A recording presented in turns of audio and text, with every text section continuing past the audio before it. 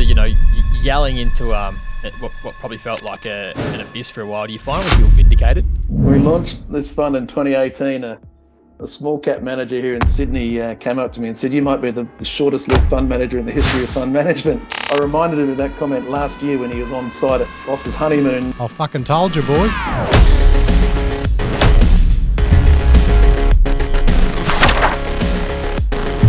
We're at the beginning of a multi-year sort of shift here, I think.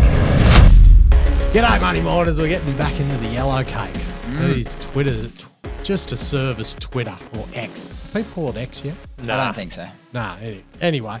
Mate, we've got one of the head honchos of the investment industry, you'd say, for uranium, Guy Keller. Nuclear, mate. Nuclear. So Guy Keller runs the Nuclear Opportunities Fund for Tribeca. No, that's not the full name because I couldn't remember. That was pretty good, mate. That was pretty good. And you'll see I'll fuck it up later as well. The translation is just uranium fund. It's a nuclear fund, yeah. So it sounds like it's uranium stocks, but other nuclear technologies and stuff as well. Yeah, so, but the money miners want to know about the stock. They just want to know what's going up. Yeah. So no, it was a bloody good yarn. I reckon we just rip straight into it, boys. Every you want to know anything uranium stocks, ASX and around global. This is the bloody spot. Market dynamics that works. It's wicked. Before we rip in, Matty, we've got to thank the team at Anytime Exploration Services. Anytime now, Trav. I know when we talked about anytime, anywhere, any altitude. I'm not going to go to the level of saying they'll work at any radiation level because that is not what they'd put their workers through. That is safe, probably, mate. I would say uranium and radiation levels is the only thing that Anytime have a certain parameter to work within. Gotcha. But don't taint the good name of a uranium mine. Outside of radiation levels, they will pretty much do anything. A place like Boss Energy, there's no uranium in and around the PVC pipes floating around. Exactly. They can give Seamus a call. He will sort them out. We said any altitude. Will they do any depth? Because like NextGen's 500 meters below depth. Will they go that deep? Oh, it is radioactive. Oh no, but as long as it's within that threshold, Anytime's fine. Will he go to Athabasca One rule at any time. Anywhere, mate. Anywhere. Anywhere. Mate. There's nothing you can say. Anywhere. Anywhere, any risk. All that said, if you need people, you need core cutting, core storage, the whole works, just give Seamus Murphy a call. Sampling, they got vehicles, they got, they're getting in everything. And as we said, rumours are they're getting into planes because they've got to buy a jet when they get the Philo mining contract to fly everyone over. It's all intertwining. Yeah, the Gulf Stream. Anytime Exploration. Thanks, Seamus and Victoria Murphy. If anyone didn't get any of that shit talk, they do everything exploration. That's so it. Hit them up. All right, let's rip into Guy Keller from Tribeca. Good times. Here we go. Right, boys, here we go. Guy Keller, who runs, as we mentioned before, the Tribeca. I've fucking forgotten it already. You may as well say it, Guy. G'day, I'm Guy Keller. I'm the portfolio manager of the Tribeca Investment Partners Nuclear Energy Opportunities Fund. Oh, you can see why to be here today. You can see why I couldn't remember it. There you go. Guy, it's awesome to have you on Money in Mind. The listeners have been itching for an episode on uranium, and obviously you focus a bit broader than that, nuclear and this whole sort of renaissance. So I'm keen to rip into it and get started with you sort of painting a bit of a picture for how things are looking at your end at the moment. You've been in the fund for quite a few years now, and it seems like a lot's coming together this past little while. Yeah, I mean, look, it's like anything in commodities. There's cycles, and the uranium cycle has been through more than 10 years of a pretty deep bear market. And that came about as a result of the anti-nuclear sentiment after the Fukushima tsunami. So we'd been in a very healthy cycle back then. The rug got pulled, and what attracted us originally. I mean, I work as well for Tribeca's global natural resource business, and I was looking at everything, and uranium came up as something to look at, and I said, I'd rather model soybean seasonality next. Uranium's dead in the water, and looked at it again, and then the first thought that popped to my mind is, oh no, everything I've been doing is wrong because this doesn't make any sense. Coming from a background of physical commodity trade and commodity derivative trading, it became pretty obvious that a lot of the things that people were talking about weren't an issue, inventory and all that sort of stuff. And in fact, I thought that was actually a positive because it was the industry drawing down on it. And, it's a really easy thing to model on the demand side, quite unusually, because it looks through cycles. So you could see the demand out 10 years and you could see it, yes, naturally declining. But we started this 6 years ago, started this journey with a primary mine supply and deficit that was on the existing fleet of reactors, where there was the ability for a few more to switch back on, notably Japan, which is slowly happening. And so it was a pretty robust sort of fundamental reason to have a look at the sector back then. And what were some of the major catalysts that you said you've come from that big uranium bear market? What are some of the biggest catalysts that have been why we're sitting at, I think it's $69 today, 72 the other week? The top five. Look, the realisation, I think, from our global natural resources platform with that sort of move towards decarbonisation and the commodities required for decarbonisation, and when the battery electric vehicle revolution sort of picked up a bit of steam, the obvious point was made that it's great to own a Tesla, but if you're plugging into coal-fired generation, it's not actually solving a decarbonisation problem, just moving those emissions somewhere else.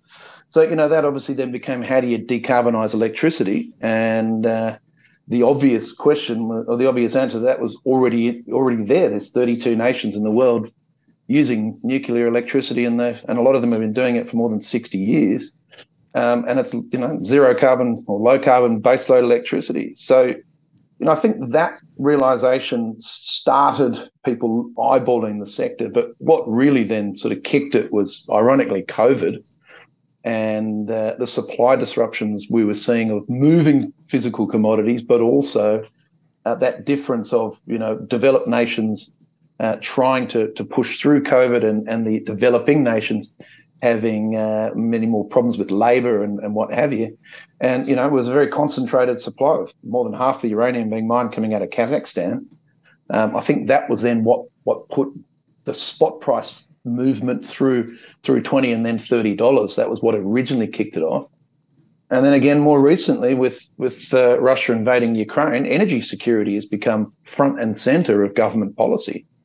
So you've had governments now forcing, or not forcing, but actively encouraging utilities to keep their nuclear reactors on, and the ones that they were planning on turning off, it's like, no, we want you to keep them on and extend that. So, that supply deficit you had with a natural sort of retirement of some reactors became even bigger because a lot of those reactors are now staying on. They've been the biggest drivers. Guy, as you pointed out at the beginning, this is not a uranium stock fund. This is a nuclear fund. I'd be keen to hear from you the distinction and why you set it up as a nuclear fund. Nuclear opportunities. Yeah, so Opportunities, exactly right. Everything's an opportunity, isn't it, boys? Is it to buy enrichment, companies as well and the sorts, or is it? Well, yeah, I mean, unlike coal and gas going into electricity, where the coal that comes out of the mine is pretty much the coal that's shoveled into the furnace, uranium goes through a fuel cycle from mine mouth to reactor core of 18 to 24 months, and there's a whole bunch of things. And so we looked at that. So the end product that the utilities end up putting in their reactors is very different from the yellow cake coming out of the handful of mines that are producing it. What we sort of worked out there was that a lot of that fuel cycle is semi-government or quasi-government or government-owned, so it wasn't really investable. There was the opportunity to maybe look at the utilities, but they're sort of, again, well, now in the United States there's one that's a bit more uranium or nuclear focused, but a lot of them, nuclear was one part of what they did, so they'd have coal and gas and hydro and solar and wind and things. But then more importantly, as we started looking, this is 6 years ago, as to what's the technology that's going to displace this thesis. Is there something that's going to come and replace fission? And the obvious one was fusion. But what we found in that, but that's still a ways away. But what we found in that investigation was this whole sort of small modular reactor and micro reactor push We thought, you know what, eventually there's going to be investable opportunity there. As this thesis matures, that's something that we could potentially be involved in. And we've got a little exposure. We call it nuclear innovation, just as a little placeholder there in the fund. This is 2 positions in that as a reminder to investors that's where we can and will end up focusing some of the portfolio. Guy, I think we're going to go deep into some of your pertinent views on the market, the dynamics, and especially the stocks, since we're a bloody mining podcast. But before we go there, I really want to know, after yelling into what probably felt like an abyss for a while, do you finally feel vindicated? Yeah, I got to admit, when we launched this fund in 2018, a small cap manager here in Sydney came up to me and said, "You might be the shortest lived fund manager in the history of fund management." And I reminded him of that comment last year when he was on site at Boss's honeymoon, checking out what was going on down there in South Australia. I assume a few times you would have said, "I fucking told you, boys." But yeah, I mean, it's we're at the beginning of a multi-year sort of shift here, I think, and so yes, I'm glad that it's working, and I'm glad that it's getting eyeballs, but I think it's got a lot further to go. And whilst every sort of broker has probably got a PA position in uranium stock somewhere, there's a hell of a lot of institutional money globally that's just not invested in this sector yet. So there's plenty more eyeballs that we need to convince that this should be a mainstream investment thesis. How do you sort of, you keep referring to this big thesis, and it's quite different to a lot of other fund managers who will sort of tie onto a thesis or a thesis in around a specific stock. But there's the sort of big one here that the whole fund is kind of built on. For the life of the fund kind of point of view, do you get to a point, say in 5 years, say in 10 years, where you're like, yes, the thesis was right. In 2020, 2021, we saw the first leg up and then another one. And then you're like, I was right. I can shut up shop, and that's how it goes? Or how do you sort of envision it playing out? Well, I mean, again, that's sort of the nuclear technology angle there as well, as we move forward into a more mature sector. I mean, you've got to remember as well, last cycle there was over 500 listed opportunities in the uranium space, right? I think in 2018 when we first started looking, or 2017 when we first started looking, there's about 20, and now there's maybe sort of 50 or 60. Maybe the nuclear opportunities include buying put options on the stocks at the top of the market, JD. Well, it is long shorts. But so there's still a big runway. I've got a database of last cycle projects that are good projects that would have been much closer to development had we not had Fukushima. So there's that angle to still play out. You start getting, when you get more projects into development and there's free cash flow, you get a more mature investment opportunity there. M&A cycle then continues as it did last cycle, where the big boys realise that it's easier to buy something that's already operating than build another one themselves. And then you do get that nuclear innovation as Bill Gates wants to bring liquidity to TerraPower and all those sorts of things.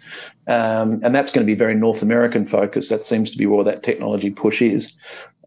So yeah, it gets less volatile as the sector increases and the focus shifts slightly.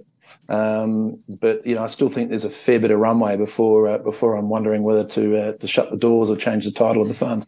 So at a portfolio level, you sort of touched on the big boys potentially buying other assets. You've got a number of different ways to play it. You've got assets on care and maintenance. You've got the large players, the exploration plays. You touched on the smaller innovations. How do you kind of think about piecing them all together to build a portfolio? Yeah, so this year has very much been a focus on at one end of the spectrum on the uranium miners has been those in production. I mean, Cameco's obviously had a phenomenal run, and whilst I'm not paid to own Cameco per se, it has been a good place to park some capital. But also those that are funded into production, because what we've seen this year, there's a bunch of developers who were sort of sitting there talking to 2016 PEAs or 2020 studies, decided in their wisdom to go and update their numbers. and they're throwing out much bigger, cost or capex requirements than they might have been talking to. That shouldn't be a surprise because we've seen it in gold and copper and lithium and you name it. It's been since COVID. That's half of the course. But I think the difference is there's so much less analyst coverage of the uranium sector that it does catch a few people by surprise. So especially the retail sector. So I have sort of stayed away from those people updating numbers because on that basis of as I said, there's a bit of sticker shock. If there is a sticker shock and I still like the project, then there's some good dips to buy. But the other end of the spectrum has been, as I said, that pre-IPO, old cycle projects coming back in and the new shells, getting vended out of things. There's been some really good opportunity there. I mean, I've passed in the last 6 months. I've passed on more than I've participated in because the real diamonds haven't shaken loose yet. But again, that's that understanding of this.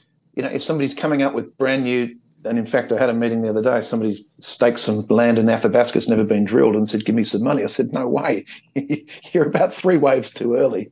Because there's so many people that have got historical drilling somewhere that know exactly where to drill again.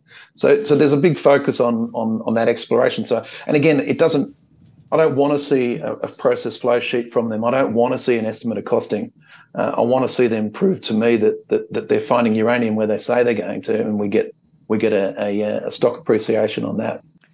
You touched on Cameco earlier as well. We saw the big transaction with Brookfield and Westinghouse. I'm keen to hear from someone who's very deep in the nuclear world what you made of the transaction at the time and if it's sort of changed at all since, and the sort of strategy of Cameco more broadly. Yeah, it is a transformative deal for Cameco.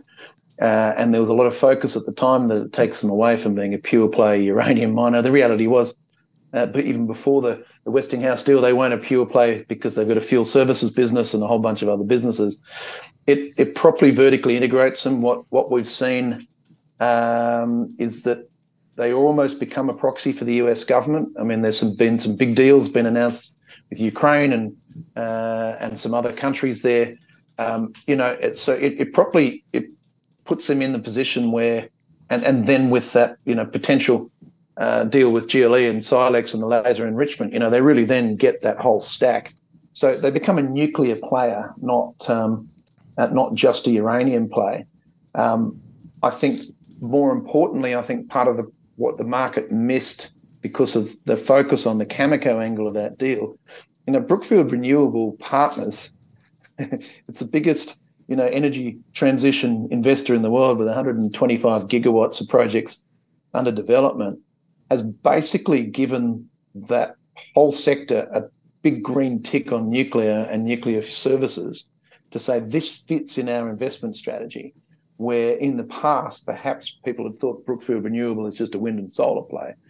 And so I think that's really, really caused a whole part of that investment market to go back to the basics and go, wow, what do we now need to skill? And when you talk to the investor relations at Cameco, they say their biggest inbound has been ESG, energy transition investors saying we need to understand this deal. And now their second biggest inbound has been energy investors saying, this looks like it's the oil and gas investors saying we want to understand whether we should be invested here. And you're going to see much more information come out in the next few months when that deal gets ratified. I think the UK was the last country to sign off on the deal, and so we'll see a lot more economics around that. And it's a truly annuity based long term business now. So you've touched on a few times now institutional money and the real big dollars from these big players coming in being a key step in the next leg up. But what is the sort of catalyst you think that sort of brings them in? Is it just the spot price continuing to run higher? Is it perhaps more governments mandating nuclear reactors being built and such, or is there something else in mind? I think it actually comes down to market cap. You've got the whole market cap of the whole uranium sector. And remember, this is a global sector that produces responsible for producing 10% of the world's electricity, carries a big burden of the zero carbon part of that electricity. The whole global market cap, including the free float of Kazatomprom, it fits inside Fortescue or Woodside. So the market cap is tiny for what they're doing. Last cycle, so they're about $40 or $50 billion. Last cycle, the market cap was closer to about $200 billion. And so I think that certainly with global investors, they can invest in much more liquid things like Cameco. Whereas down here, you've got Paladin and Boss, and then a bit of runway between what's next on a market cap. You're already seeing in Australia, you've got Boss, Paladin, Deep Yellow, and Silex now in the small ords, and they're around 2.5% of that index. So, that June last year was zero. You've now got a whole new sector appear on small cappers' radars, and whether they like it or not, they need to make a decision as to what they do about it. So, if you're running $1 billion of small cap money, you've got to buy 22 to 25 odd million bucks of stock just to get index weight on those four names so that you're not getting a performance lag. And then the decision is to go overweight. So you're seeing a lot more of that come into those names. And that will only continue, I think, as the market cap increases. Guy, on your point on index inclusion there, I look at some of the consolidation in the uranium space, in recent history, kind of kicked off with, Vimy, Deep Yellow. We saw Lotus's merger with ACAP, ISO Energy, and Consolidated Uranium. That was, TSX listed stocks there. But they all kind of feel along the lines of a theme of these developers. They merge together and they get a bigger market cap. The cynic in me sort of wonders if the rationale behind a lot of these mergers, because a lot of them have projects that aren't even in the same jurisdiction as each other, if the real rationale is just to have a bigger market cap so you get included in the index and there's more programmatic buying as the uranium bull market goes on. Is that an accurate depiction of the rationale driving the consolidation, or is there something else here?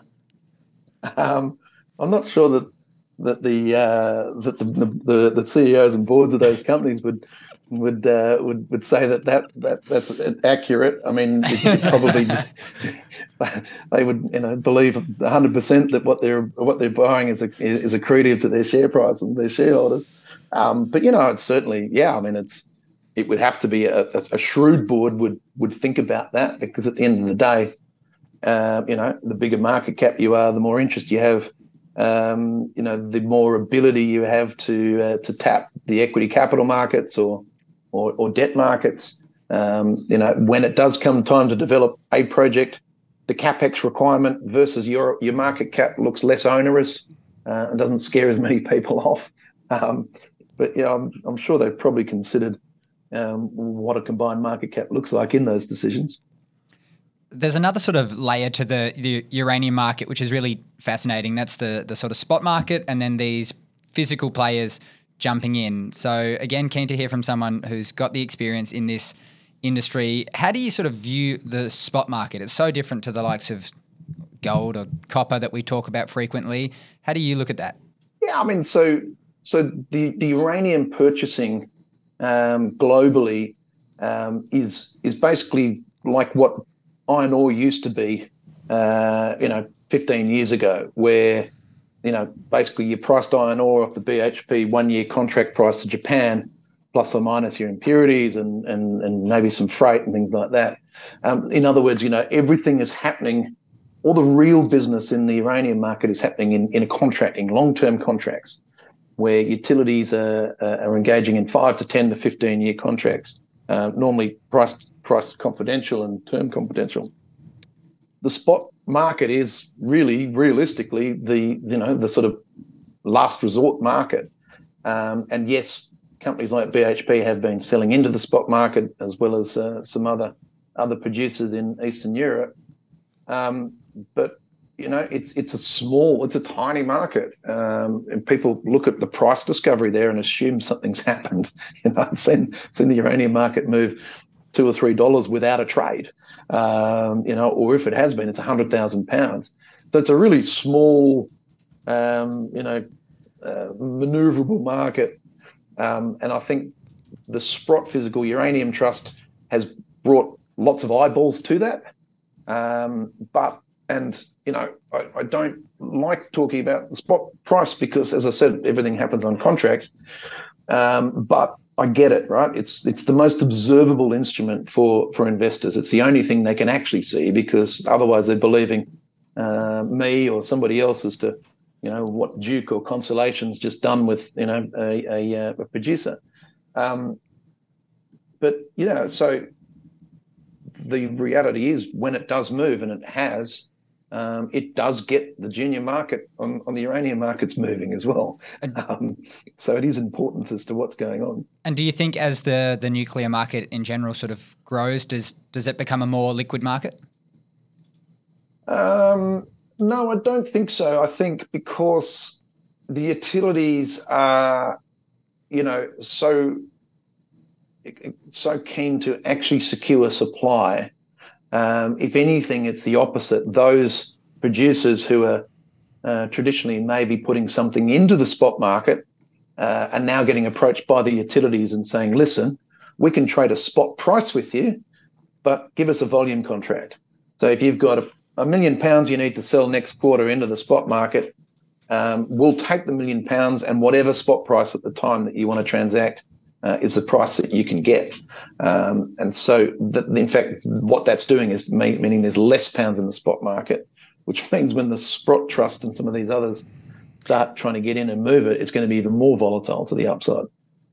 I'm pretty curious you've got proximity to the market in a way that most don't, and everyone loves to speculate, especially on stuff that's flying. And you probably have some views on some misconceptions that the punter who's new, looking at uranium companies, looking at the spot market. Like, what are the most common misconceptions that you think people should just bloody wipe out of their brain as they go deeper into this space? As in, every uranium stock's going up. That's one of them, isn't it? They are, aren't they? All of them in the Tribeca fund, apparently. Yeah, the ones I've picked, certainly.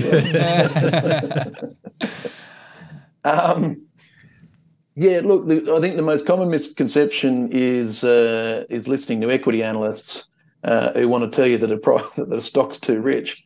And that I'm getting that a lot. There's obviously some ASX stocks that have moved extraordinarily well, and because these things aren't free cash flow generating or producing, we're talking like price to NAV or EV to resource and things like that.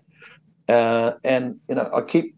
Well, mate, even the cash flow producing ones, they're putting on bloody EBITDA multiples now because they're trading way above NAV. So yeah, exactly right.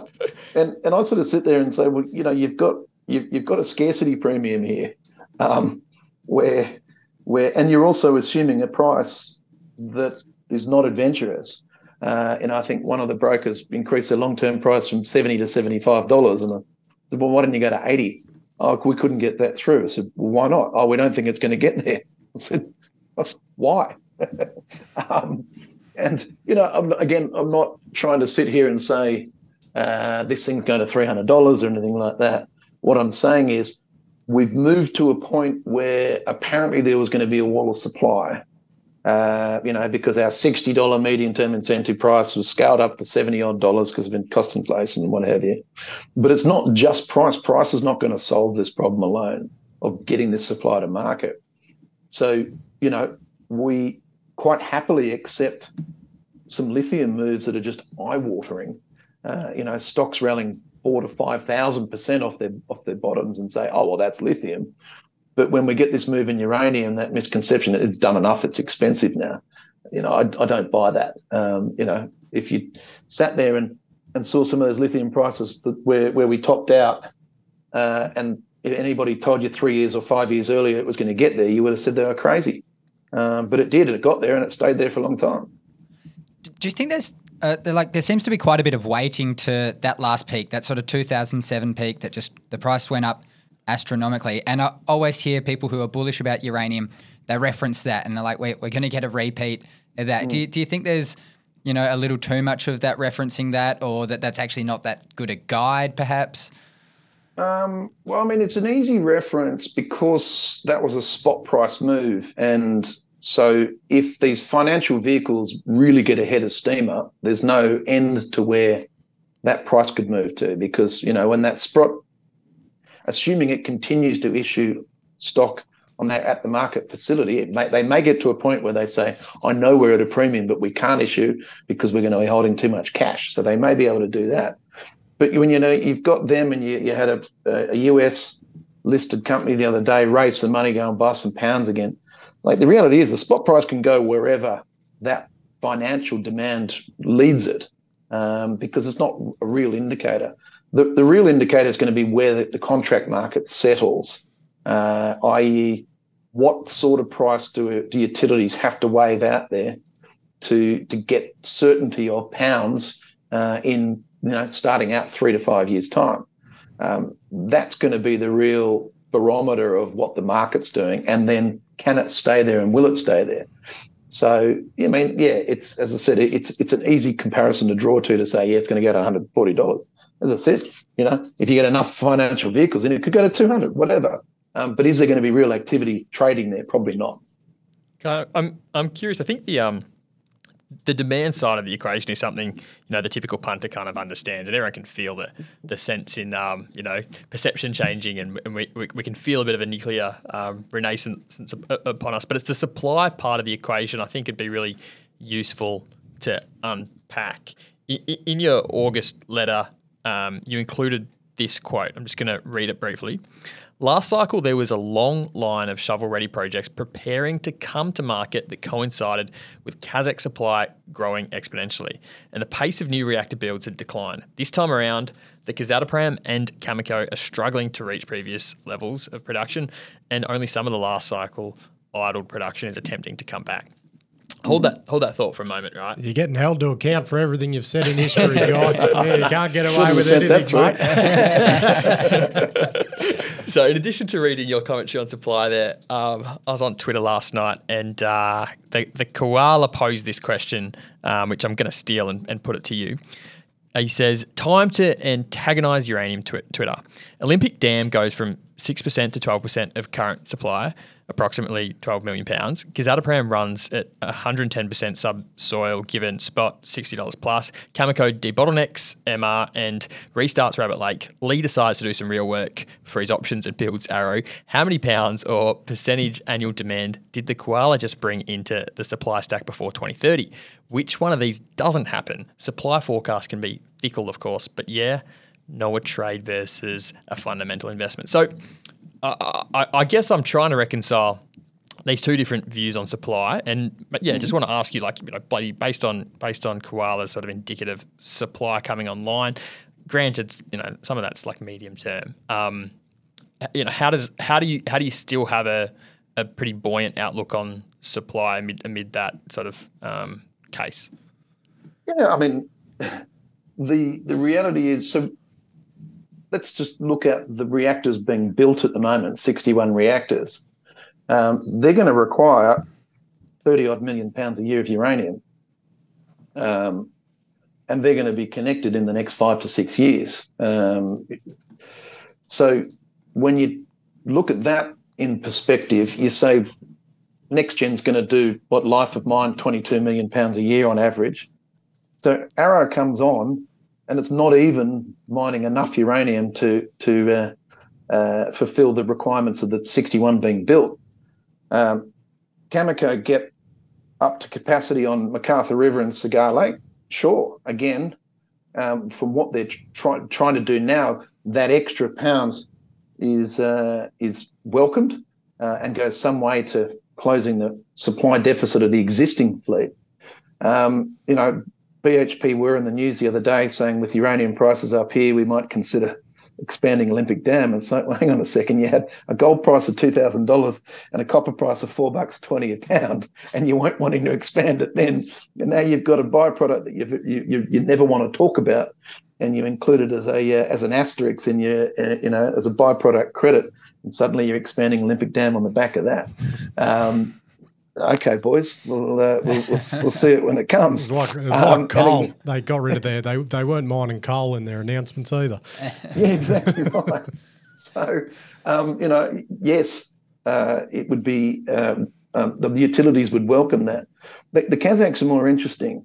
And, when they put out their 2025 guidance to come back to their subsoil lease agreements, and yes, they have the ability to flex that another 20% over.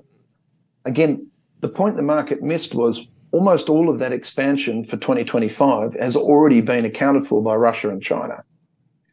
So it's not going to be available to the West. And this whole idea that China is just going to contract what they need for what they're building, again, is a misconception. China's going to 70 gigawatts of nuclear. They're planning to get to 150, and they'd like to get to 300. 300 gigawatts of nuclear in the next, and that's by 2035, I think. That's 150 million pounds of uranium a year that they're going to need. So if the Kazakhs are going to then go to plus 10 or plus 20, guess what? They're going to take it. The other problem that you have with the Kazakhs, and it's largely somewhat a short-term problem potentially, is that they've got some logistical issues in getting their uranium out of their country, because most of that went through the port of St. Petersburg. And whilst Russia decided to want to continue to flex their muscles and be bad boys in Ukraine, there's not much coming out there. And then their Trans-Caspian route is going through countries where there's a civil war going on. And they've not been able to properly bed that down. So whereas going across to their bonded area on the China-Kazakh border, where they're building, that route is completely open. So, I sort of look at that again and say, there might be some marginal pounds for the JV partners. So for Cameco and Inkai and Orano and all those guys, they'll get some marginal pound out of Kazakh expansion. But that's not going to be easy.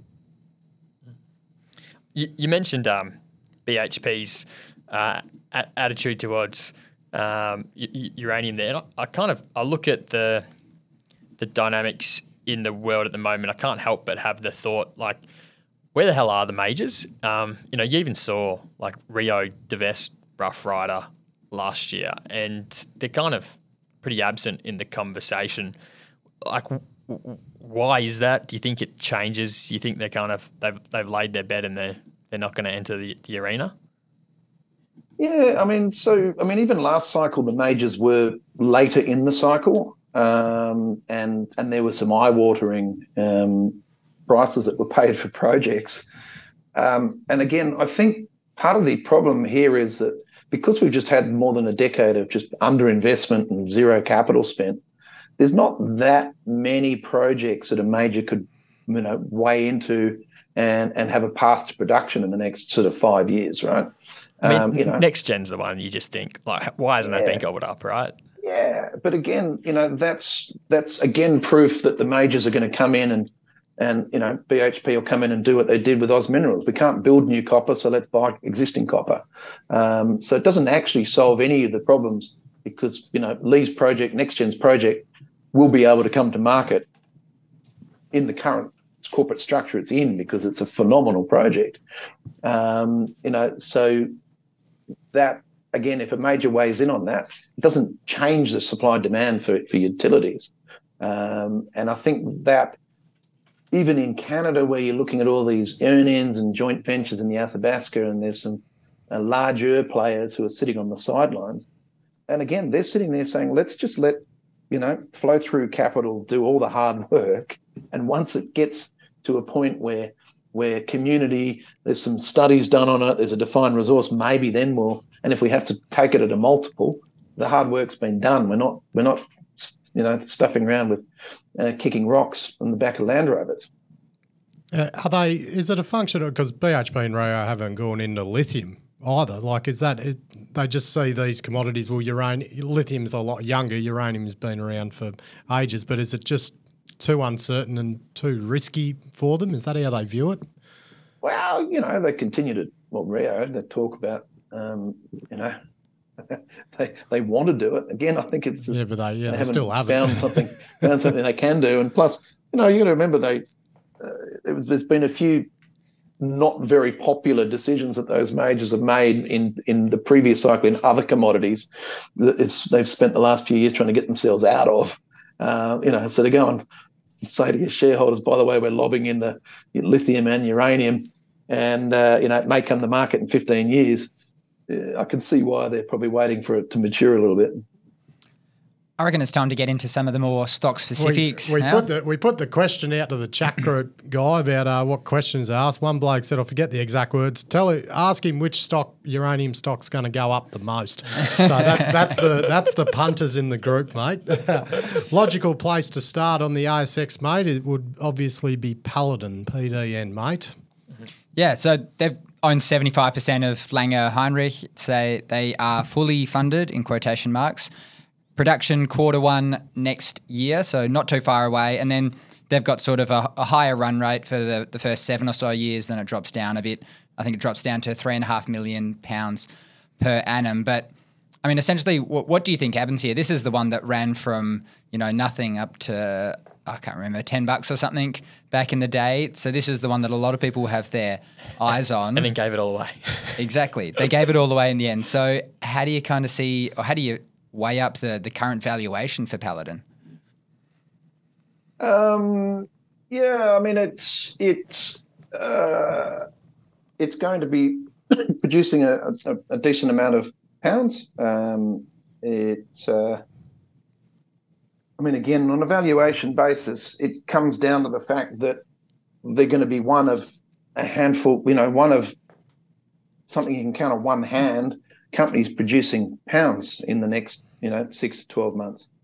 So from a valuation perspective, I'd say, again, analysts might say, it's topping out here, but it matures. It becomes a producing company, it becomes more investable for a whole bunch of people. So, whilst, does it repeat the last cycle and go to $10? I mean, back then they were, they had a second asset that they were progressing as well. That was in the middle of utility euphoria. They were completely exposed to the spot price. It was following that.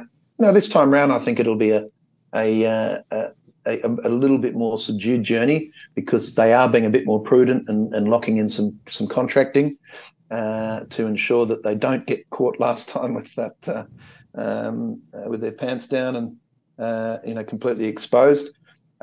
But I guess the question will be after Q1 next year is like, what do they do next? And is their next move going to be accretive? Is it going to be, looking to develop one of their other assets? Again, some of those are in states here in Australia that have a policy banning uranium mining, not legislation. So, where do they go next? I think is a next leg on the question for Paladin. But they'll perform well. Guy, if I'm interpreting you, or what you're kind of signalling correctly, it sort of sounds a bit like when we pose a question about valuation, you're kind of alluding to the fact that the share price is more a function of flows rather than analysts doing a DCF because there are new investors entering the space or they want some thematic exposure. Therefore, and they might have a mandate that they can only buy companies in ASX 200. And so even though you could do a DCF on Paladin or Boss and you can't quite figure out like the current market cap and share price as a result of that DCF, the share price goes up because those flows are dictating price. Is that right? Yeah, and again, I'm going back to last cycle. The financial analysis done by equity analysts on the sector was 6 months behind the whole way up. And it was because all of the assumptions they were doing for today got fulfilled immediately because the way the market was moving. And so then suddenly, I mean, again, you look at Paladin when they first started talking about it 4 years ago, and there was a 20-cent price target on it. Now there's $1.15 or $1.30 or whatever they are, or maybe higher. And you put the spot price difference into those models, and you say just the spot price alone is not has not justified how you get there. So they're always tweaking things, as when you muck around with a model, you can basically get it to do whatever you want. And so that's why I sort of sit there and say, I'll throw in $85 and have a view on it. And I also need to be aware, to your point, what flow's coming in and how are they looking at it? Because as I said, if you'd followed analyst valuations last cycle, you were getting out way too early. Right, mate. Boss Energy, BOE, they've just announced they've started their mining operations at the Honeymoon Well in South Australia. Mate, these in situ leaching projects, these uranium paleo channels, what do you think about this as these type of deposits in terms of probably more the perception when you're talking about governments and uranium mining banned policies in certain states like WA, Queensland's pretty similar. Is this in situ leaching compared to your drill and blast and dust generation and everything, is that going to be perceived a bit different, do you think? Well, yeah. I mean, it's not the mining you're used to, getting dirty and getting dark. I'd prefer this one, actually. I don't miss the bloody oil and the grease, I can tell you that, mate. Look, the reality is because of Kazakhstan, more than half of the world's uranium is actually extracted via ISR, ISL, whichever way you want to call it. It is the way that uranium sits in, because it travels, there's uranium in salt water, right? There's a lot of uranium in the ocean. And it's basically traveled through old watercourses and got stuck in geological faults. And so when you have that sort of sandstony or porous sort of material, it's a very efficient way to extract it and low cost and a low environmental footprint. You look at that Boss site when they remediate their well fields. You wouldn't know that there was a mining operation there because it's a bunch of PVC pipes over the surface of the ground with some PVC going into it.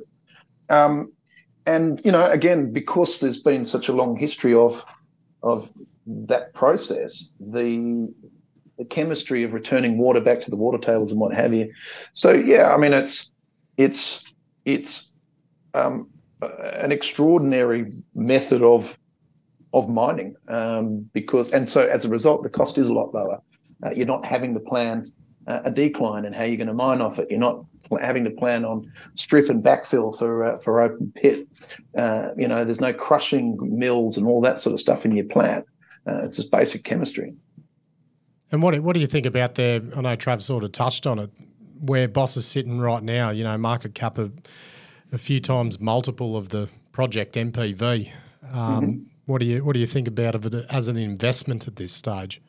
So, I mean, again, part of the problem is a misunderstanding on analysts as to how to value those projects. So, when you look at a conventional mining project, whether it's underground or open pit, they've got a large indicated or measured resource, right? And they've had to get that large resource so that you can plan how you're going to mine it.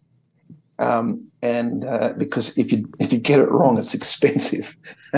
So when an analyst looks at that and they go, great, I've got a 200 million pound resource here, I'll give it $2 a pound.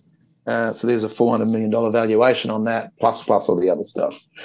With in situ leach, you don't need to define your ore body to a measured and indicated status. When you look at the Kazakhs, for example, again, they produce half the uranium in the world. They tell us that a well field or an ISR field will continue to produce to 2035. And analysts go, great, no problems. We'll give it a value on that. You're going to do 4 million pounds a year till 2035 on this field. Excellent, or this project. There's no resource on that. They haven't gone and infill drilled that. They've gone and defined where their ore body is. Maybe there's some inferred drilling at best, and the market buys that. But when it comes to Western ISR, the analysts don't want to do that.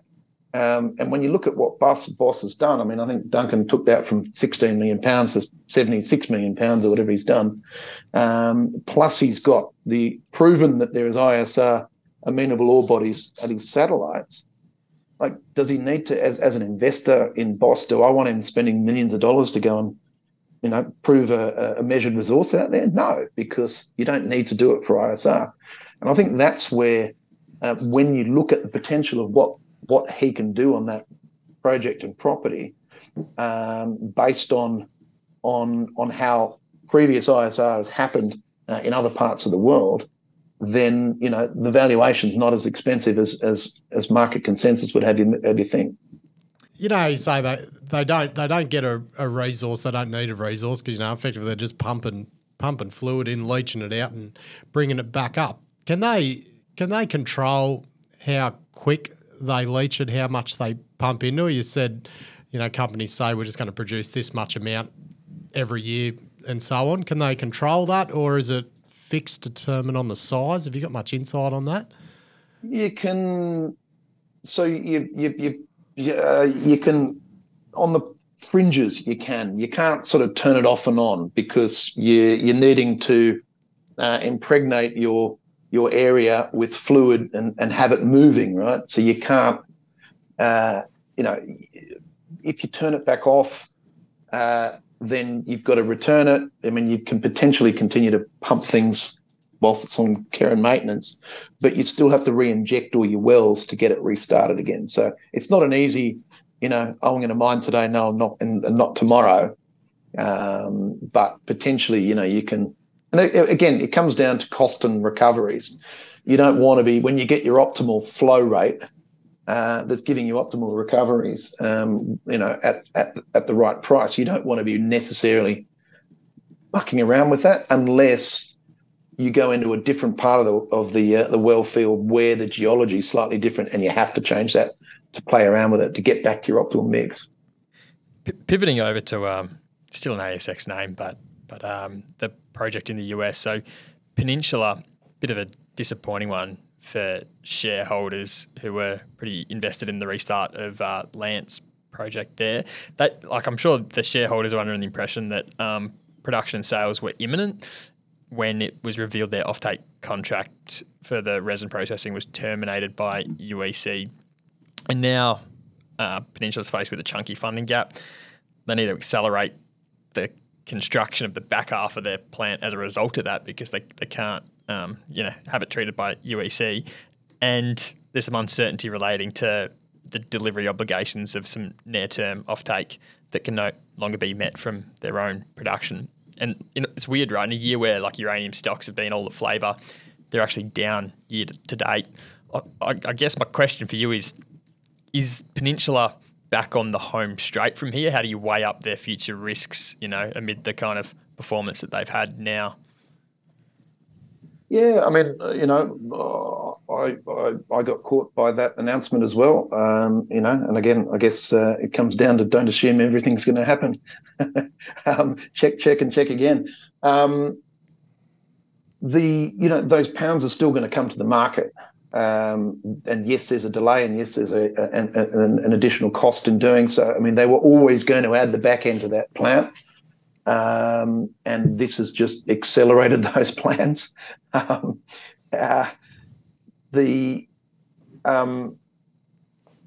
so, and it was quite a brutal, share price response to that.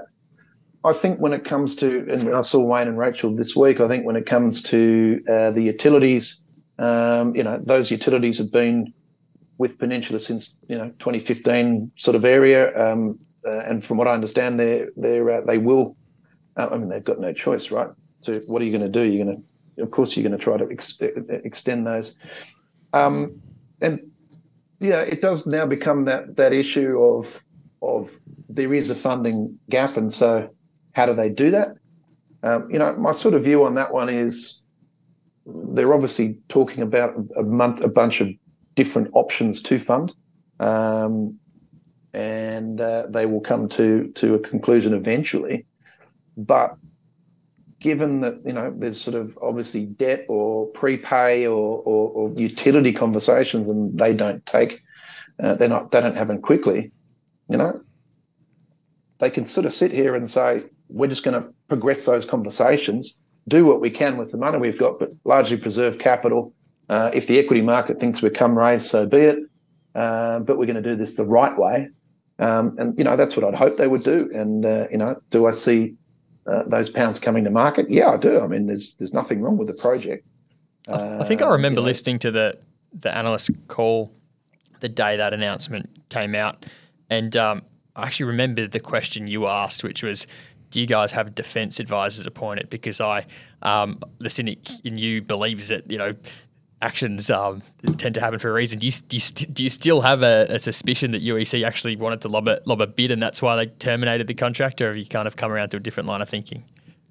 I have a suspicion that maybe UEC weren't as ready with the processing plant as they thought they might be, and they hadn't necessarily got Christian Rance to where they needed it to be, and turning on that plant to just process resin from Peninsula potentially might not have been seen positively by shareholders because there was a cost to do that.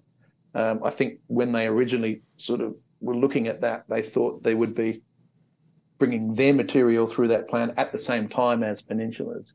It wouldn't have surprised me if UEC had lobbed in a cheeky one down there. I don't think it would have been received too well by the Peninsula management and board. But again, there's no reason why somebody else is not looking at it. Yes, I know it's low pH, which in Wyoming, most of that ISR is an alkaline leach. But to my perspective, it's been technically de-risked that the flow and the recoveries are going to work with that solution on that ore body. And at the end of the day, there's a big resource area outside of what they're planning on procuring from in the short term. There's a couple really big undeveloped players. So NextGen we've touched on to start with. Do you think they're getting any closer to turning that into a mine? Any sort of thoughts you've got there, or maybe contrarian thoughts? 2 years ago I was a little bit more contrarian. But one thing that they have done extraordinarily well is that they have brought the First Nations and community along for the journey and really, really worked hard at that. And I think a lot of people underestimate the power and the impact of the First Nations in the Athabasca Basin and how they can influence whether your project comes on. So they've done a lot of work there. They've done a lot of work around the environmental. At the end of the day, a lot of that project will be debt financed and the payback's incredible. It's less than a year if they want it to be. It's just a phenomenal ore body. So, are they closer? Yeah, but their timing is definitely going to be dictated as to the timing of the debt piece, and there'll be an equity component with that. So, they don't need to hurry. They've got their environmental submissions in at the moment. So even if they wanted to do something, it would still be Q1 or Q2 next year waiting for those. But yeah, I think there's a lot. They might look like they're not doing much at the surface, but I guarantee you the feet are madly flipping underneath the water. Over to Europe, Guy, and Berkeley's a bit of a maligned one on that ASX big project in Spain.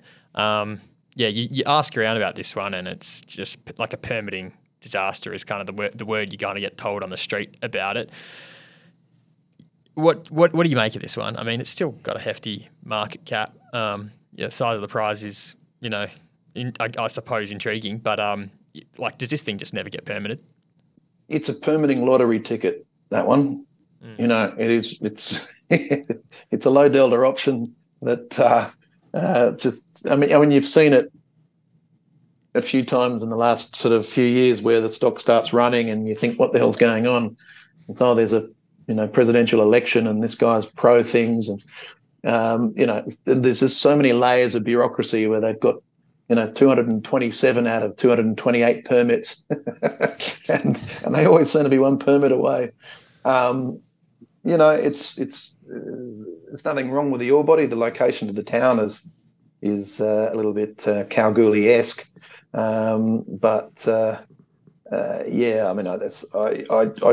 to be honest, I've not done a lot of work on that recently.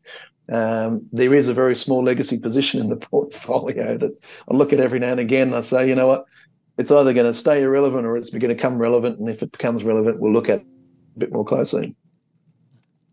There's a couple more marginal players, all of which actually have tenements or projects in Namibia. So I'm not just rattle them off and try and get your thoughts. Elevate or EL8 is one of them. You got any sort of outstanding thoughts on that one? Yeah, I mean, look, you look at Namibia and touch wood, it's one of the stable uranium producing jurisdictions in the world, and probably the only one at the moment in Africa. So there is a history there. There is uranium. It's low grade, so you think you have to prove size and scale to be able to stand up there.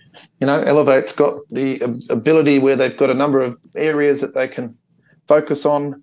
They can continue to prove that there's ore body extensions, or they can bring some of that resource into an indicated status potentially.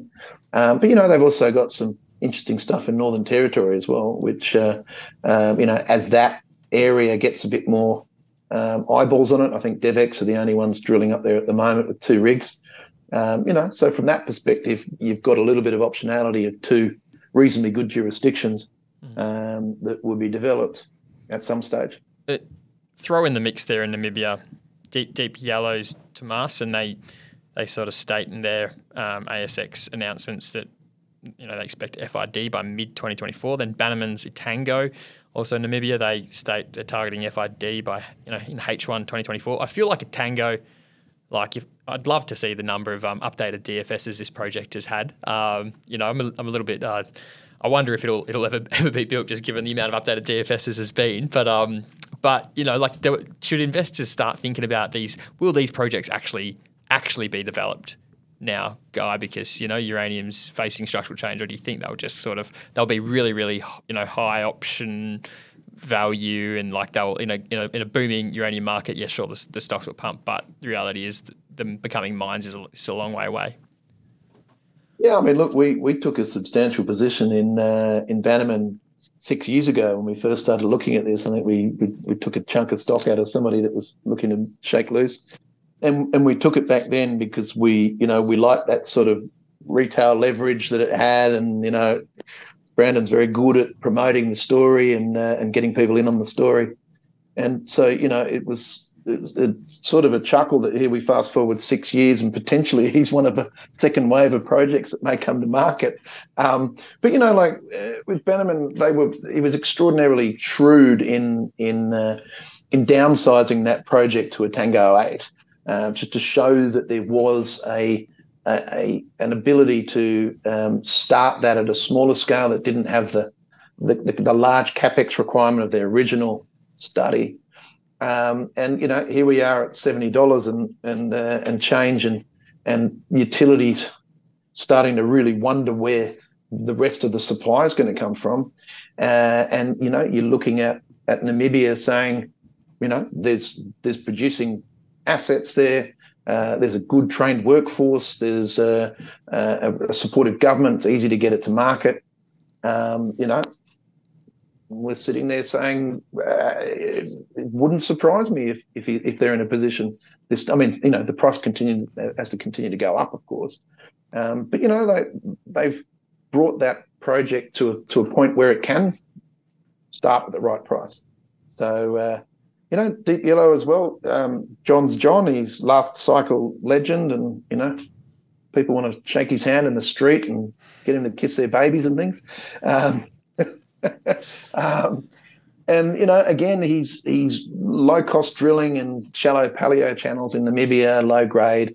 I think he's got about 100 million pounds of resource or something there now. He's a little bit behind potentially Bannerman on engineering studies and things like that. But again, a jurisdiction that's going to allow more uranium. I guess part of the problem might be that 2 or 3 of these guys try to all get up at the same time, and there's a fight for resources, equipment and people primarily.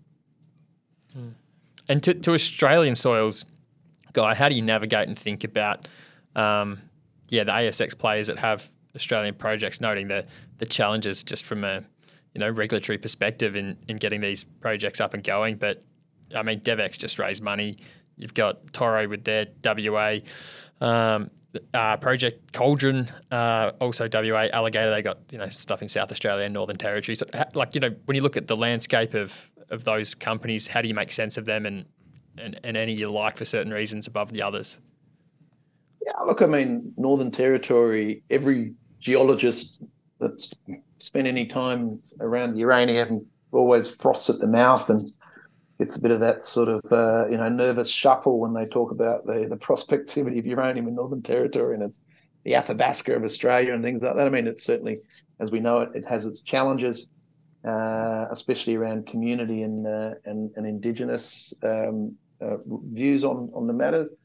But, I think at some stage there needs to be a consolidation play up there. There needs to be somebody with a good sized checkbook to really start proving out that there is another Ranger or Jabiluka there, and there probably is, instead of the sort of game at the moment where everyone thinks they're going to be able to pick up Jabiluka once the Mirror people, tell Rio they can't have it anymore, or Rio decides that they've done enough and can get rid of it. That's not a play for Northern Territory, but there's certainly an upside in somebody putting a drill bit in and proving up stuff. South Australia is the other obvious one. So, when you look at your question where you say, well, you've got Alligator Energy, who's got a project in South Australia and an exploration project in Northern Territory. What are the two jurisdictions that are going to allow you to do stuff with those two?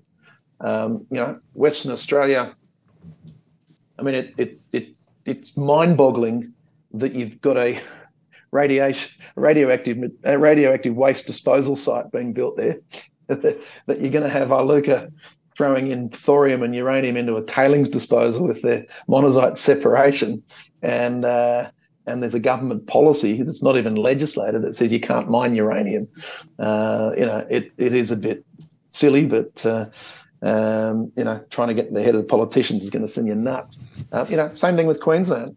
I think the problem in Queensland is that most of that stuff is owned by, non-Australian entities, with the exception of probably Paladin up there.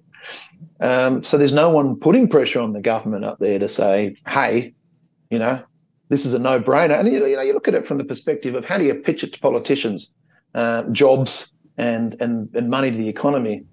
And when you're turning around to Western Australia and saying there's uranium because eventually we're going to, displace coal, Western Australia goes, who cares? Don't do any coal.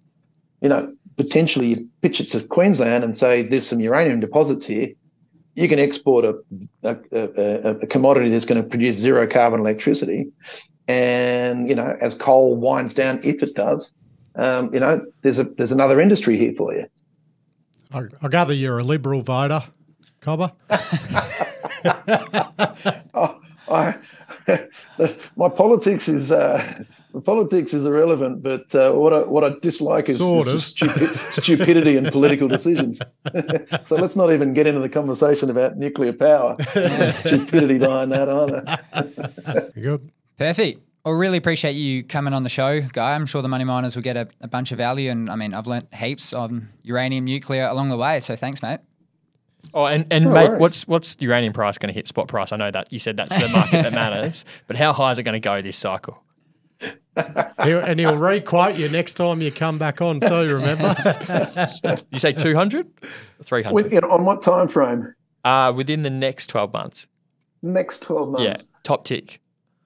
Let's throw out $175 just to be really controversial on the spot price. I like it.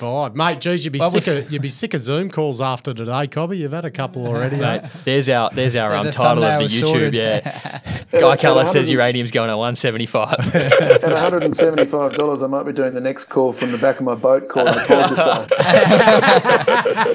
Awesome. Thanks a lot, Guy. Good on you, Guy. Have a good evening, mate. Thanks, guys. Appreciate it. Cheers, Cobber. There we go, boys.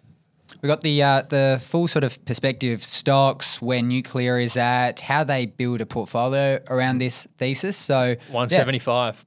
175. That's all that Trav, matters. what do you reckon when you asked the sort of in-depth question about the supply? What did you think of his response? Did you find it? Did you agree? Did you compelling or change your view a bit? I think there's different time periods to pose the supply question. Like he obviously, the point he honed in on was what happens with the Kazakhs. He sort of, the rest kind of addressed and thought, there's like reason to believe that the other expansions or whatever, will be bloody met. But the Kazakh supply was the interesting response I found. I just I don't know. I think that's the question. I think in the short term is where everyone's going to get bloody really ecstatic because it's the short term and it's fun and prices just go vertical. But it's the medium term and long term dictated by the supply dynamics in the market too. So. But it's the people are going to make money off hype, not actually out of uranium production. Most of it's just going to be out of hype. They'll make money and lose money, and that's the punter side. Just what happens with commodities. Yeah. It's human behaviour, huh? It'll be back to crypto next anyway, so who knows, right? Thanks to all the sponsors. Anytime, anywhere, anything exploration services. Not any radiation level, as we said before. Terra Capital. SMEC, K-Drill, and JP Search. Thanks a lot, guys. Thanks to all the sponsors. Love your work. And Money Miners, hoodaroo. Hoodaroo. Hoodaroo. The information contained in this episode of Money of Mine is of general nature only and does not take into account the objectives, financial situation or needs of any particular person. Before making any investment decision, you should consult with your financial advisor and consider how appropriate the advice is to your objectives, financial situation and needs.